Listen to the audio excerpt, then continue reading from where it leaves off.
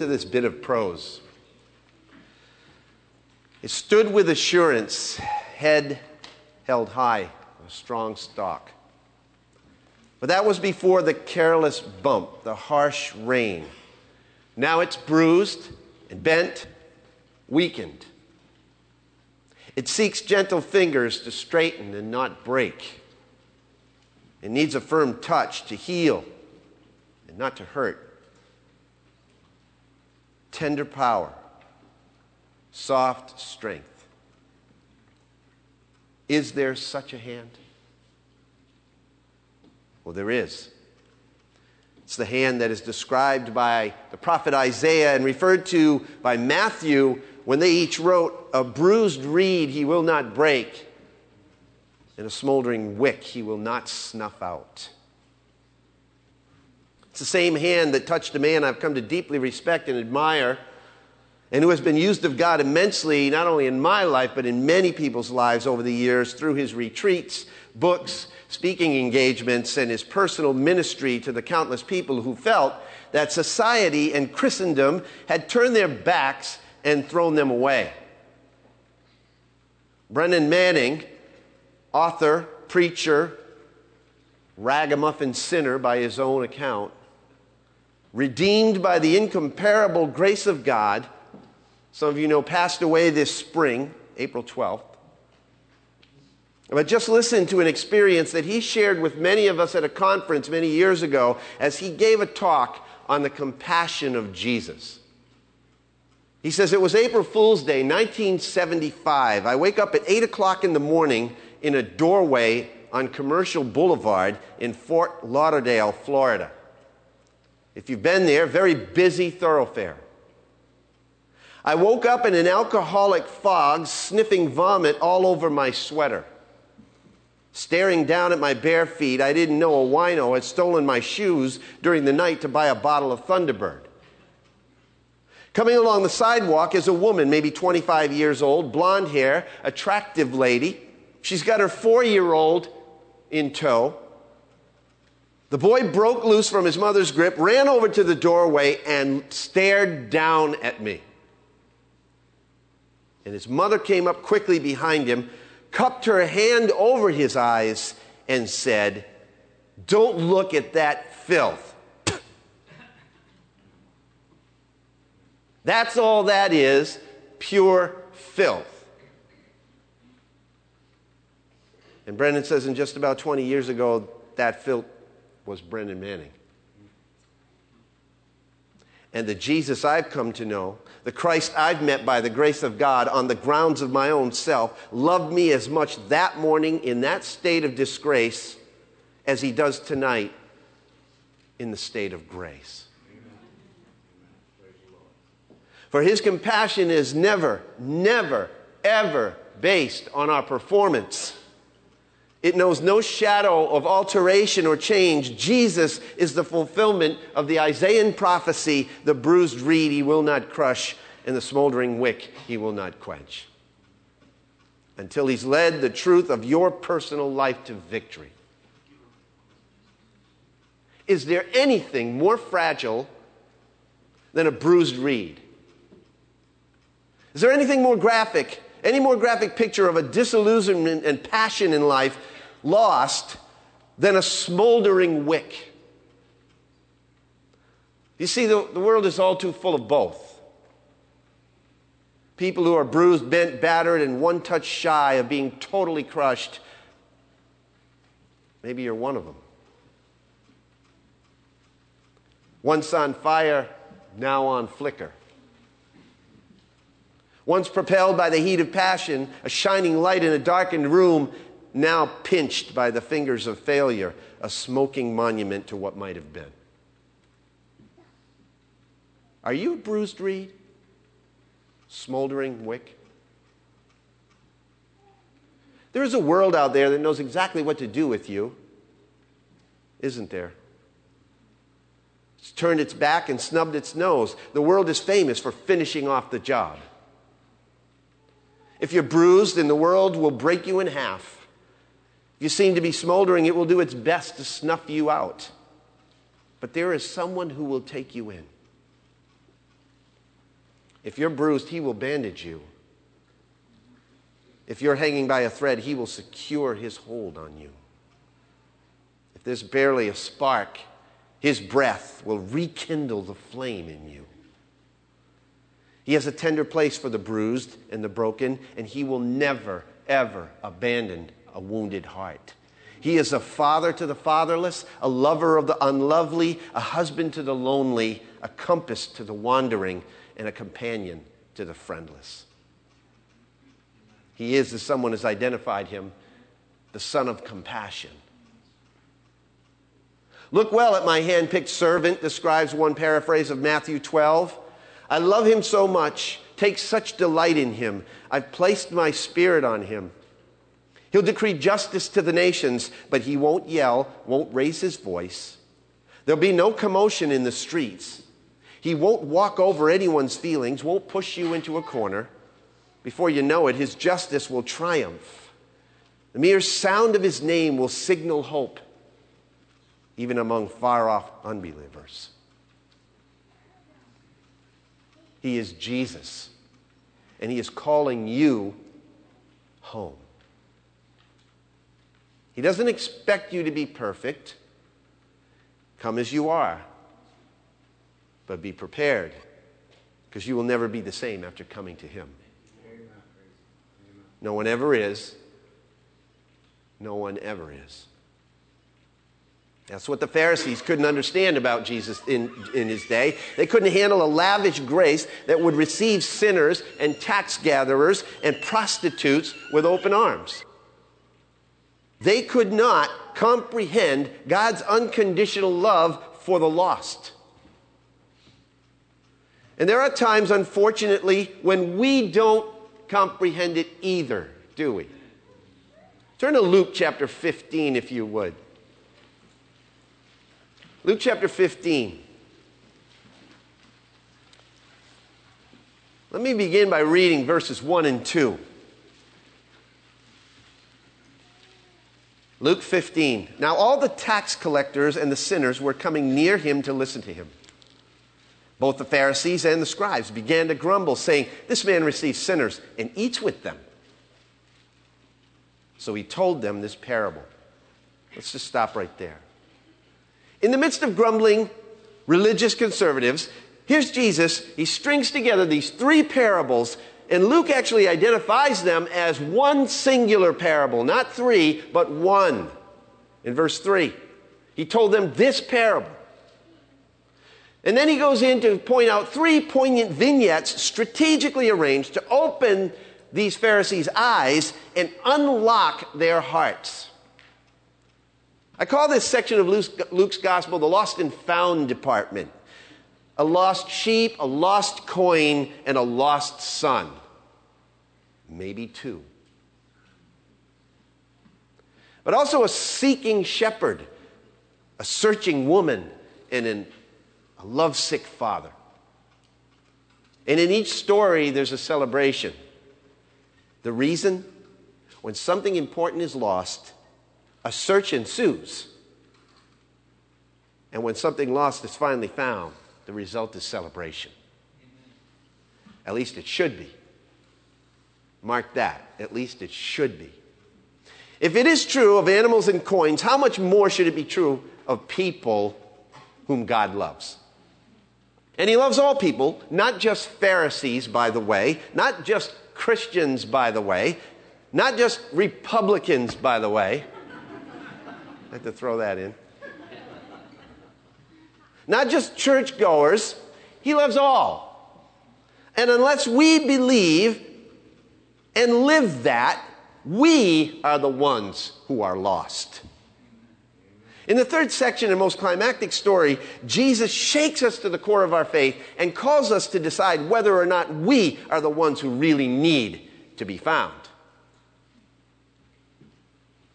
God's love for the lost is man's call to come home. And by the end of this message, some of you may discover that the call is really for you. We may discover it is really for us, the church as a whole. As Tim Keller points out quite masterfully in his book, The Prodigal, God The original listeners were not melted into tears by this story, but rather they were thunderstruck, offended, and infuriated. Jesus' purpose is not to warm our hearts, but to shatter our categories. What I encounter within this parable is that our nature to become prodigal is multifaceted. Every action, every attitude in this story becomes our story at one point or another. We can slip ourselves into the skin of almost every character and discover our need. In fact, I want to ask you right at the outset as we begin this series, which character do you or will you identify with? I want so desperately to embody all the good qualities of the Father. Don't you? Yet I find myself painfully lacking. I recognize my stint as the younger brother before Christ awakened my soul. And now I grimace and tremble to realize that I am infinitely more like the older brother than I care to admit. Yet I find that to be able to see ourselves in the role of each character in the story is to experience the uncomfortable yet necessary hand of God attempting to mold us and mature us into the image of Christ. Since before I went on vacation, I felt the unshakable leading to preach this parable again. But in a way that maybe the majority of you have never actually addressed it before. You may think it's a strange idea, but for the next few weeks, I'm going to preach this same parable repeatedly. Every week. Same text, same story, same characters, every week. That doesn't give you permission to skip. But each sermon presented through a different set of eyes. You see, I'm convinced we need to experience this parable not only in a general sense, but as each of the characters involved. That's the plan. So today I'm taking the general approach, the one most of you are familiar with, just to get that one out of the way. This parable, as Jesus presented it, is a supreme masterpiece of storytelling. Someone has said that this parable deserves to be called the gospel within the gospel. Look at verse 11 with me.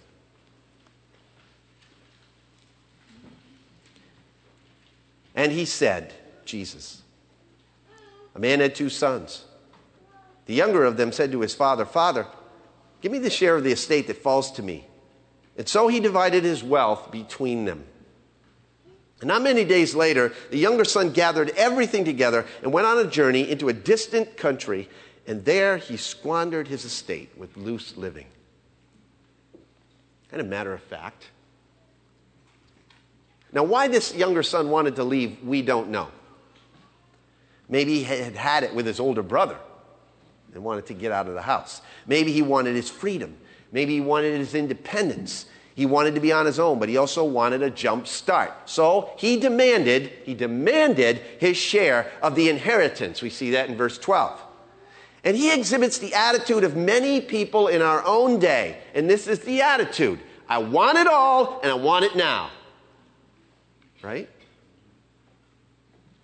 According to Deuteronomy chapter 21 and verse 17, the younger brother's share of the estate was approximately 1/3. The older brother receiving a double portion for being the firstborn. Normally, the inheritance was received upon the death of the father, but it was perfectly legal, and many of you may not know this, but it was perfectly legal for the son to acquire it while his father was still alive. That was legal. Once it was given, however, there could be no further claim to any more inheritance. But the son still had a responsibility to the family, even though he had the inheritance given to him early. Although he was legally entitled to this share, the act of requesting it while his father was still living was actually a slap in the face to the father. He was literally saying to his dad, you know what? I can't wait for you to die so I can get my stuff. I wish you were dead. I don't want to be restricted by your rules anymore. I want your wealth, and I want to use it the way I choose to use it, and I want to be on my own. His desire to be free and to selfishly spend all that his father had labored for, yet without the benefit of his father's fellowship or wise counsel, just imagine what that must have done to the father.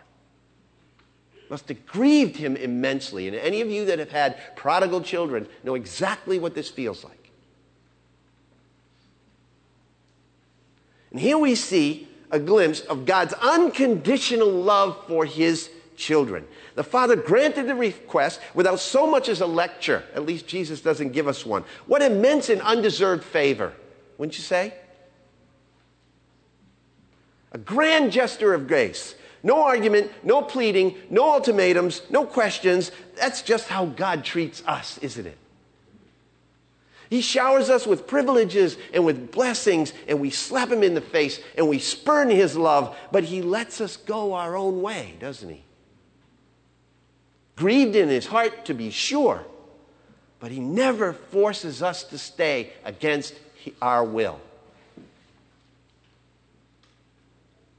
Author Ken Geyer writes, just as God did not fence off the forbidden tree from Adam and Eve, so this father does not restrain his son from the lush temptations hanging on the boughs of a distant country.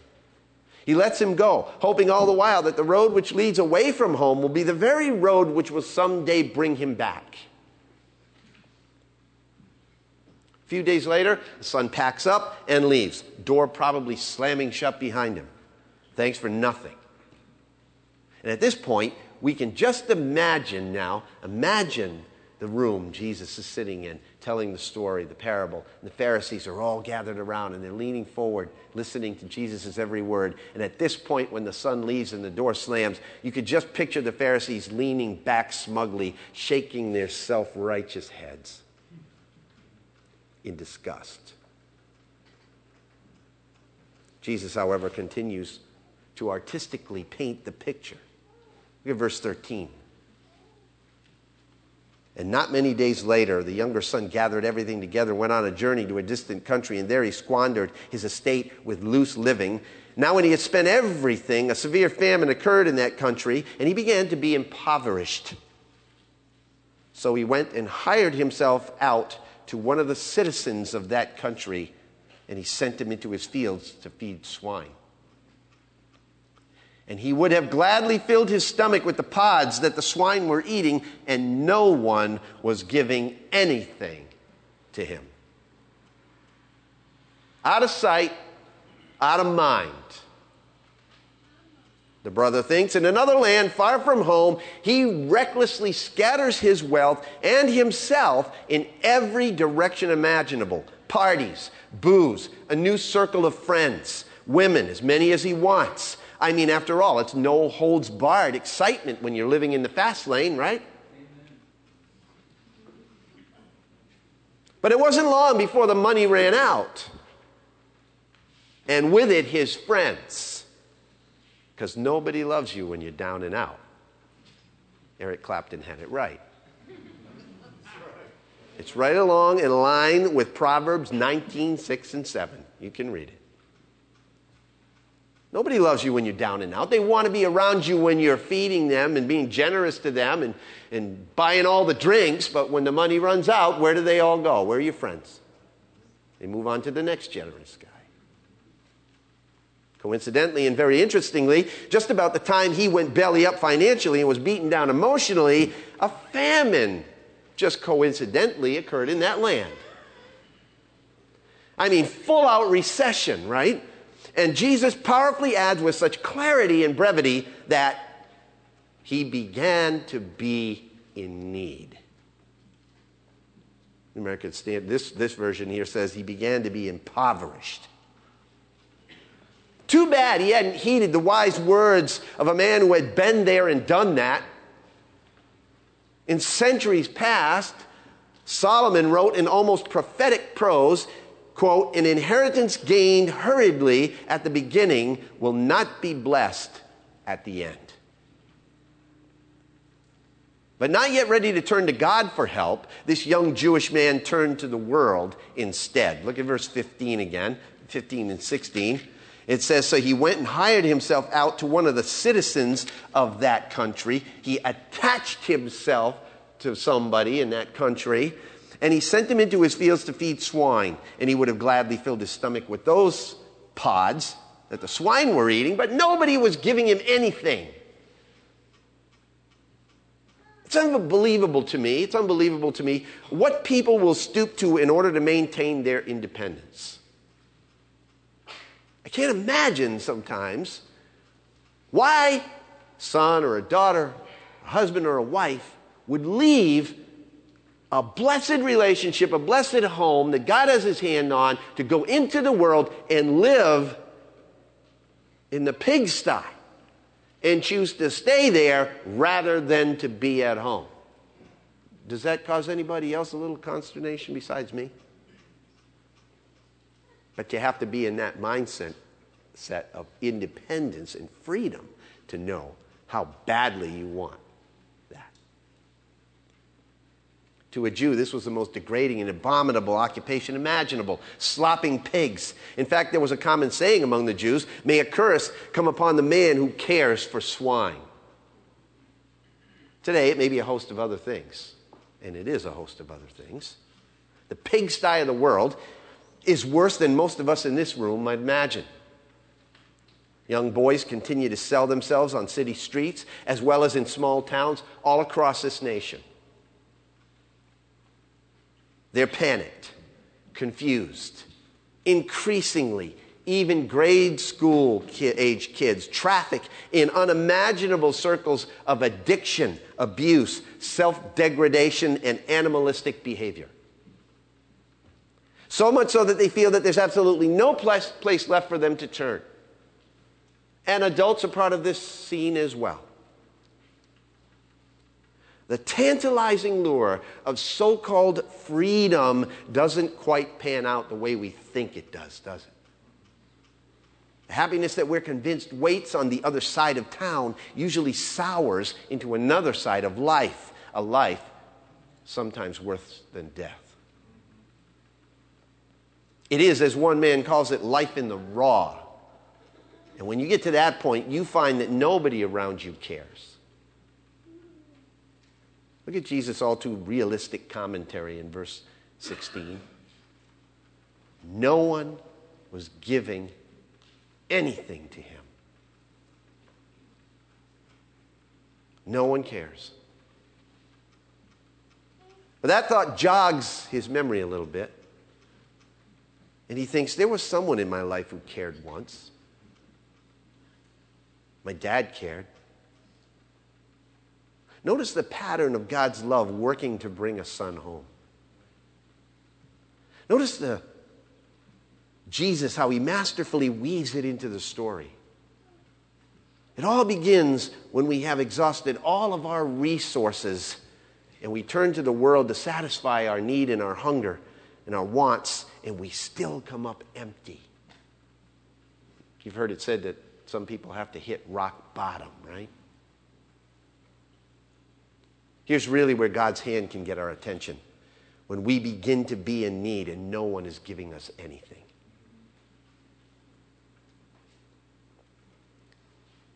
Is God trying to get you to see him? You feel like you're in need and nobody cares? You know, God may work through physical pain. He may work through emotional depression. He may work through poverty, want. He may work through relational breakdown. Whatever it is, take notice because God wants your attention. This guy was hungry. He was depressed. He had no money. He had no friends, so he attached himself to the world in verse 15. And the word there means to glue together. To glue together. The implication is that he forced himself on a foreigner until the guy gave him a job. This son who once had everything provided for him at home turned into a leech, is what Jesus is really pointing out. He was humiliated, he was hungry, but it wasn't until he became homesick that his heart turned back to his father. Verse 17. But when he came to his senses, he said, how many of my father's hired men have more than enough bread, but I am dying here with hunger? I'll get up and I'll go to my father and I'll say to him, Father, I've sinned against heaven and in your sight. I am no longer worthy to be called your son. Make me as one of your hired men. So he got up and came to his father. Now, I love the way Jesus puts it so blatantly and in such simple terms here. But when he came to his senses, that about says it all, doesn't it? It rightly describes our state of rebellion against God as being insanity. Because that's what it is. Not in our right minds, according to Psalm 78, verses 34 and 35. You know what verses 17 to this first part of verse 20 describe? It's a biblical term. Repentance. Repentance. Not a word you hear a whole lot of today. You hear about tolerance. You don't hear about repentance. You want to know what repentance is? Repentance is a purging that must take place when you realize what a life of sin is all about in the eyes of a holy God. The old Puritan Thomas Watson said that repentance is a vomiting of your soul. That means that from the depths of your gut, you are repulsed by your sin and you want to purge it out. This younger son, it seems to me, is heaving with regret in these verses. In fact, he readily admits, I have sinned. He knows he's missed the mark. He knows he's been wrong. He knows he's guilty, and he's ready to say it. Augustine once said that sin is believing the lie that you are self-created, self-dependent, and self-sustained. This younger son found the reality of that truth. I have sinned. You should mark that in your Bible. I have sinned is the hallmark of a repentant heart that cries out for salvation. If you can't say, I have sinned, there's no repentance in your heart. And until you get to that point, you will never, ever, absolutely never see your need of Jesus Christ. I've known people that have come to Christ, and when they speak about their lives before Christ and they give their testimony, I've heard them preface it with words like, well, I wasn't really that bad. Really? Really? On what scale? Listen, without Christ, we are that bad.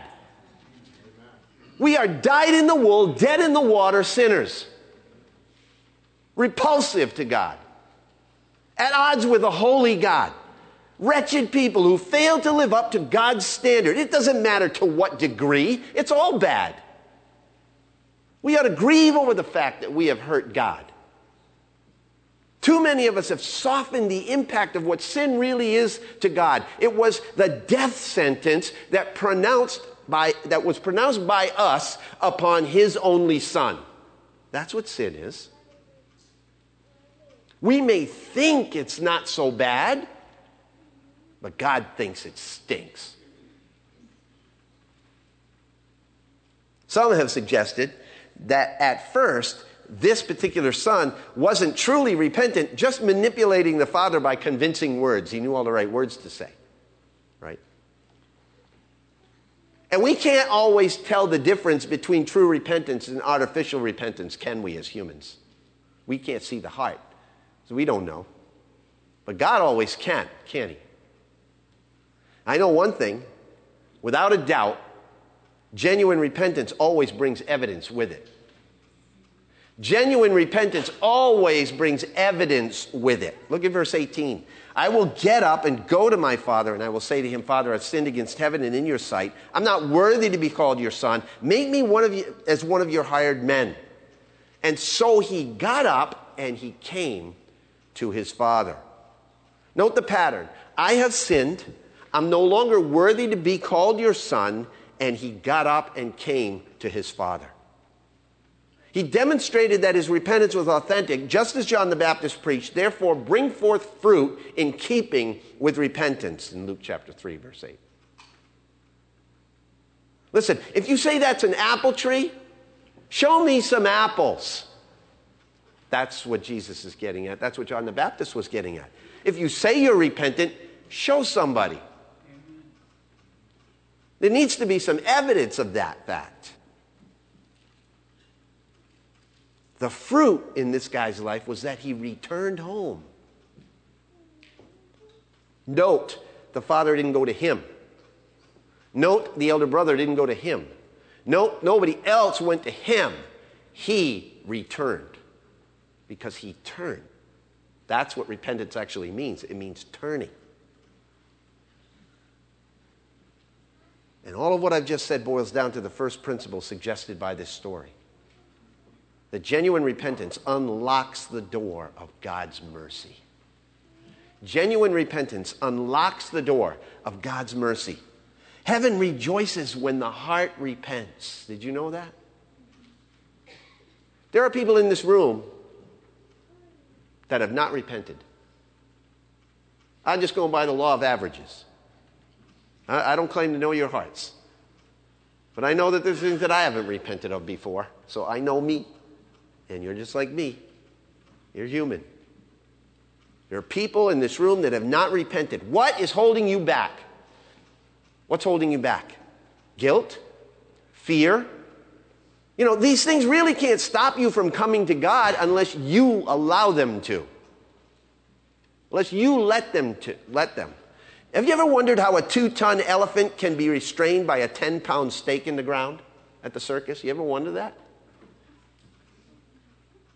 It's because when circus elephants are babies, the trainer shackles the elephant's leg with a chain attached to a stake. The baby elephants weigh about 300 or 400 pounds at best. They try to get away, but they can't. Elephants grow to be adults weighing a couple of tons apiece. They could easily rip that stake out of the ground. Whenever they wanted to. Why don't they? Why? Because first, elephants have great memories. And secondly, they're not very smart. The adult elephant remembers how he was chained to the stake as a baby elephant, couldn't get away, and at some point he decided that he could never get away. So as an adult, he doesn't even try to get away. The elephant, listen, the elephant is not chained to the stake. He's chained to the idea that he can't get away. That's how a 10-pound stake can hold a 2-ton elephant. Something more serious than that. That's how the enemy of our souls can keep people from coming to God. People find themselves restrained by the failures of their past like an elephant chained to a stake. Don't buy it. God's not waiting to beat you up about your past. While this son had forgotten his father while he lived it up, the father never forgot him. He was waiting. He was watching out the window. He longed for the day when his son might return. How do I know? Verses 20 and 21. He got up, came to his father, but while he was still a long way off, his father saw him and felt compassion for him and ran and embraced him and kissed him. What an incredible picture of a loving father. Huh? Heartsick, lovesick, pacing by the window, every day watching, waiting, praying. He doesn't scold his son. He doesn't point the finger. There were no I told you so's, no reprimands. In fact, it was just the opposite. He had so much compassion on this son that he ran to him when he saw him coming. Something completely undignified for an elderly man to do in that culture, by the way, hiking up his skirt and running down the road. But that father could care less. His son had come home. He was beside himself with joy. He embraced him with open arms. They hugged, they kissed. In fact, the word here implies that the father kissed him repeatedly and with great passion. An undeniable sign of total forgiveness. Verse 21, the son said to him, Father, I have sinned against heaven and in your sight. I'm no longer worthy to be called your son. And the son tries to squeeze out this rehearsed confession, but the father doesn't even let him finish. Cutting him off before the son begs to be hired on as a servant, the father does an incredibly uncharacteristic thing. Verse 22, The father said to his slaves, quickly, bring out the best robe and put it on him, and put a ring on his hand and sandals on his feet, and bring the fattened calf. Kill it, and let us eat and celebrate. For this son of mine was dead and has come to life again. He was lost and has been found. And they began to celebrate. The father gets no pleasure out of the fact that he was right. He gets no pleasure out of that. It's enough that the son is alive and has returned. In an incredible scene of mutual humility, the father elevates the son to a distinguished place of prestige. Instead of harsh words, he clothes him with the robe of honor. Instead of a string of rebukes, he gives him the ring of authority. Instead of a sentence of slavery, he gives him the sandals of sonship. In place of a terrible judgment, he orders a table of celebration. Isn't that exactly what God does for all those who come to him through faith in Jesus Christ? Isn't it exactly what he does? Ephesians chapter 2.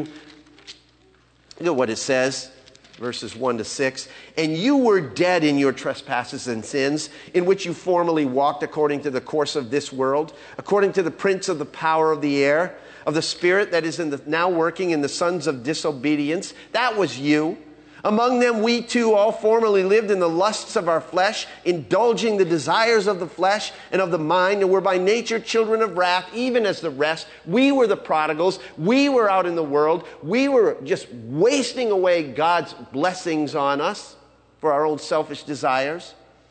But, verse 4 says, God, being rich in his mercy because of his great love which he loved us, even when we were dead in our transgressions, made us alive together with Christ. By grace you have been saved. That should be applause, right? And raised us up with him and seated us with him in the heavenly places in Christ Jesus. Colossians chapter 2, verses 13 and 14 say something very similar.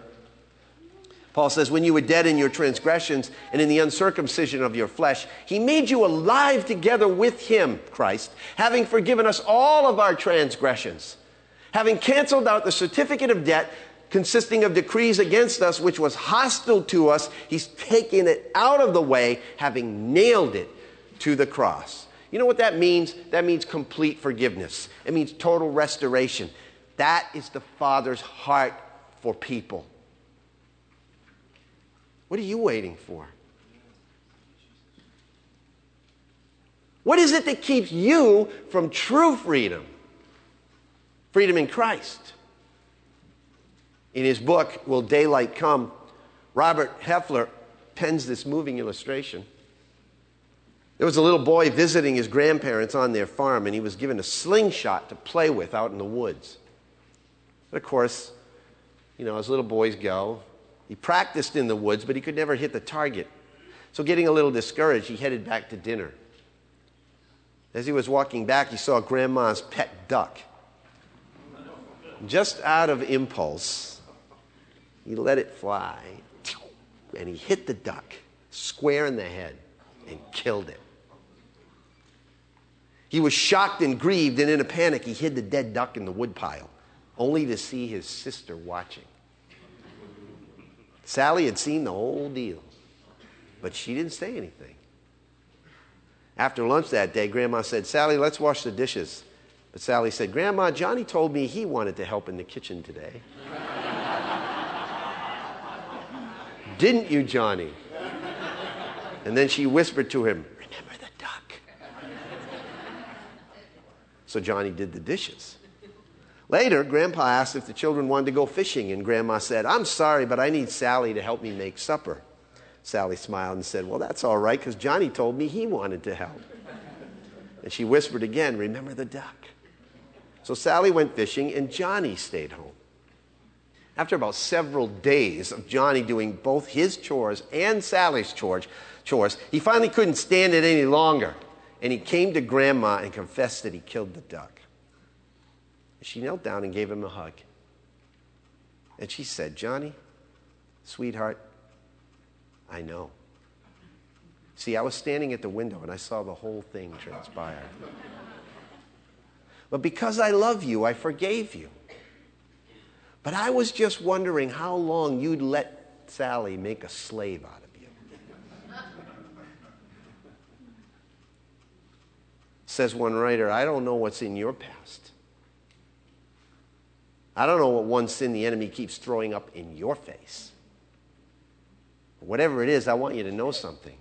Jesus Christ is standing at the window, and he saw the whole thing. But because he loves you, he has forgiven you. How long will you let the enemy make a slave out of you? How long?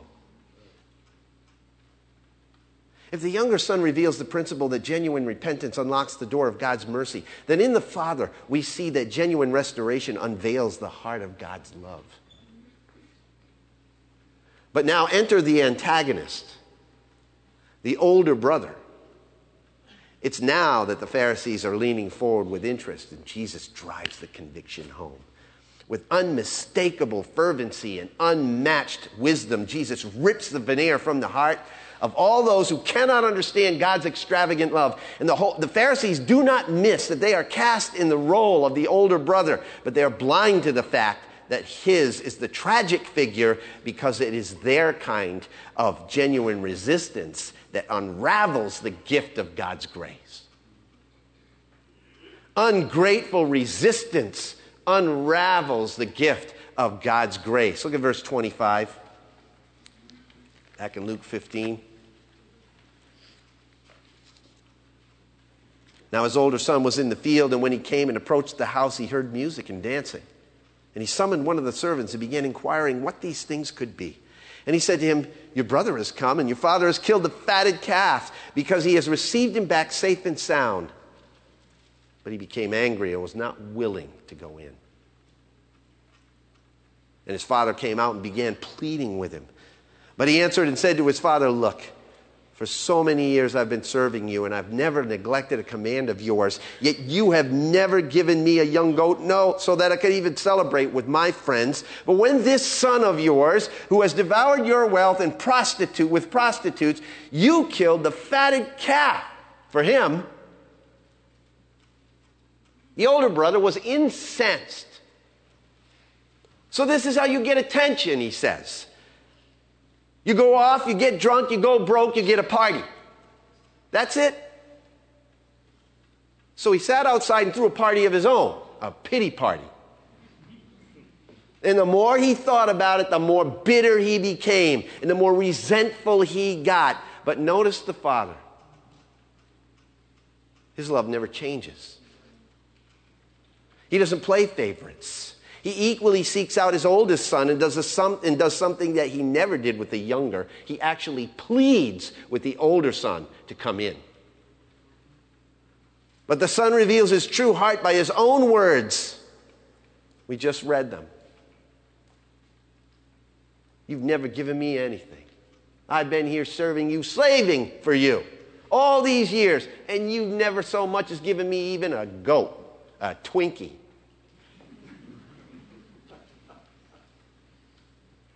He's self-centered, he's self-inflated, he's self-serving, claiming to have slaved for the Father all these years. He's self-righteous. I've never gone against your commands, not even one of them. He's self-seeking. You never gave me. He's self-absorbed. He becomes slanderous. He says, this son of yours, you won't even call him his brother.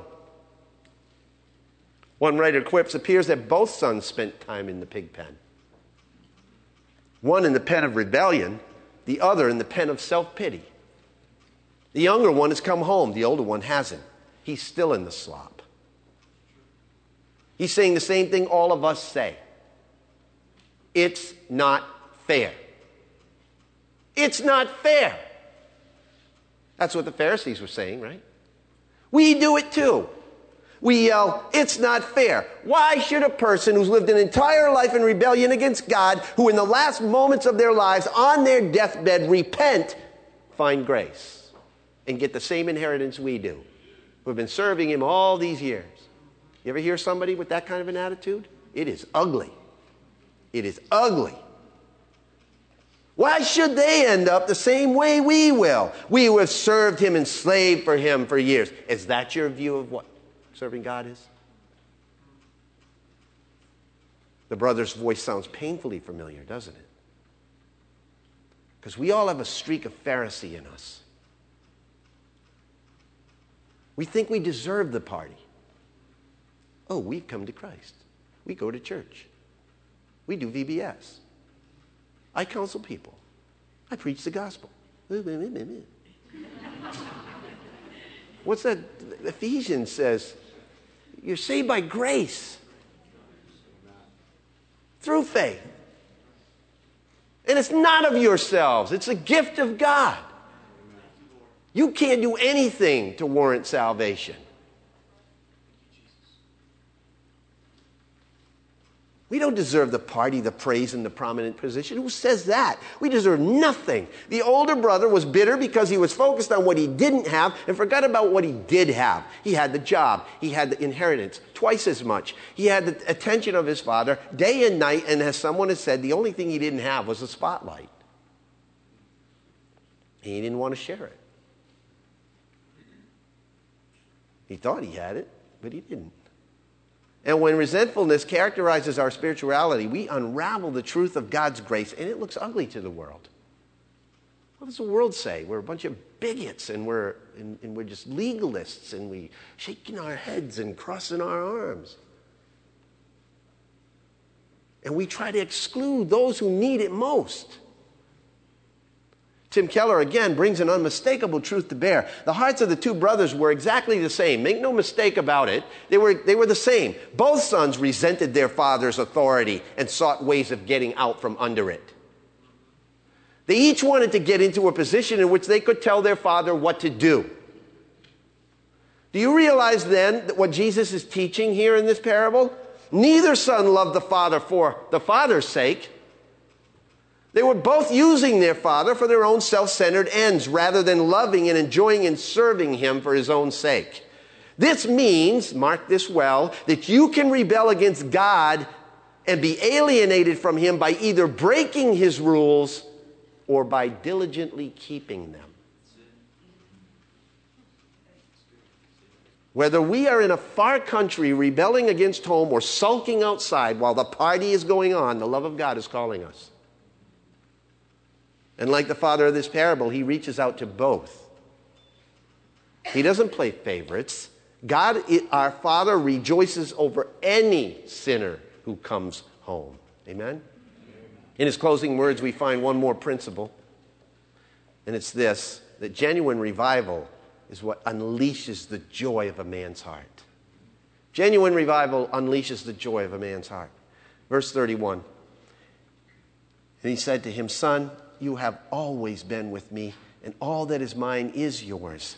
But we had to celebrate and rejoice, for this brother of yours was dead and has begun to live. He was lost and has been found. There's joy when something lost is found, when something dead is made alive. And you should be part of that celebration, and so should I. I love the fact that this story is left open-ended. Some people probably hate that fact. I love it. What did the older son do? Did he go in or did he stay out? We don't know. The invitation is always open, though. We know that. Inside each one of us lurks a prodigal son and a critical son. The relentless tenderness of our Father is calling us from each of those tendencies. The desire of God's heart is to bring us home. Period. Know this, whether you are lost in a distant world of unbelief or lost in the critical world of ungratefulness, even though you may be far from the Father's table, you're not far from the Father's heart. Because he loves you, and he's waiting, and he wants all of his children to come home.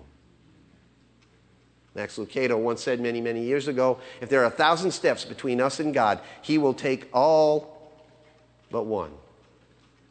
He'll leave that final one for us to take. Right? He's calling us. He's also giving us the power to take that final step through his Holy Spirit. Where do you stand?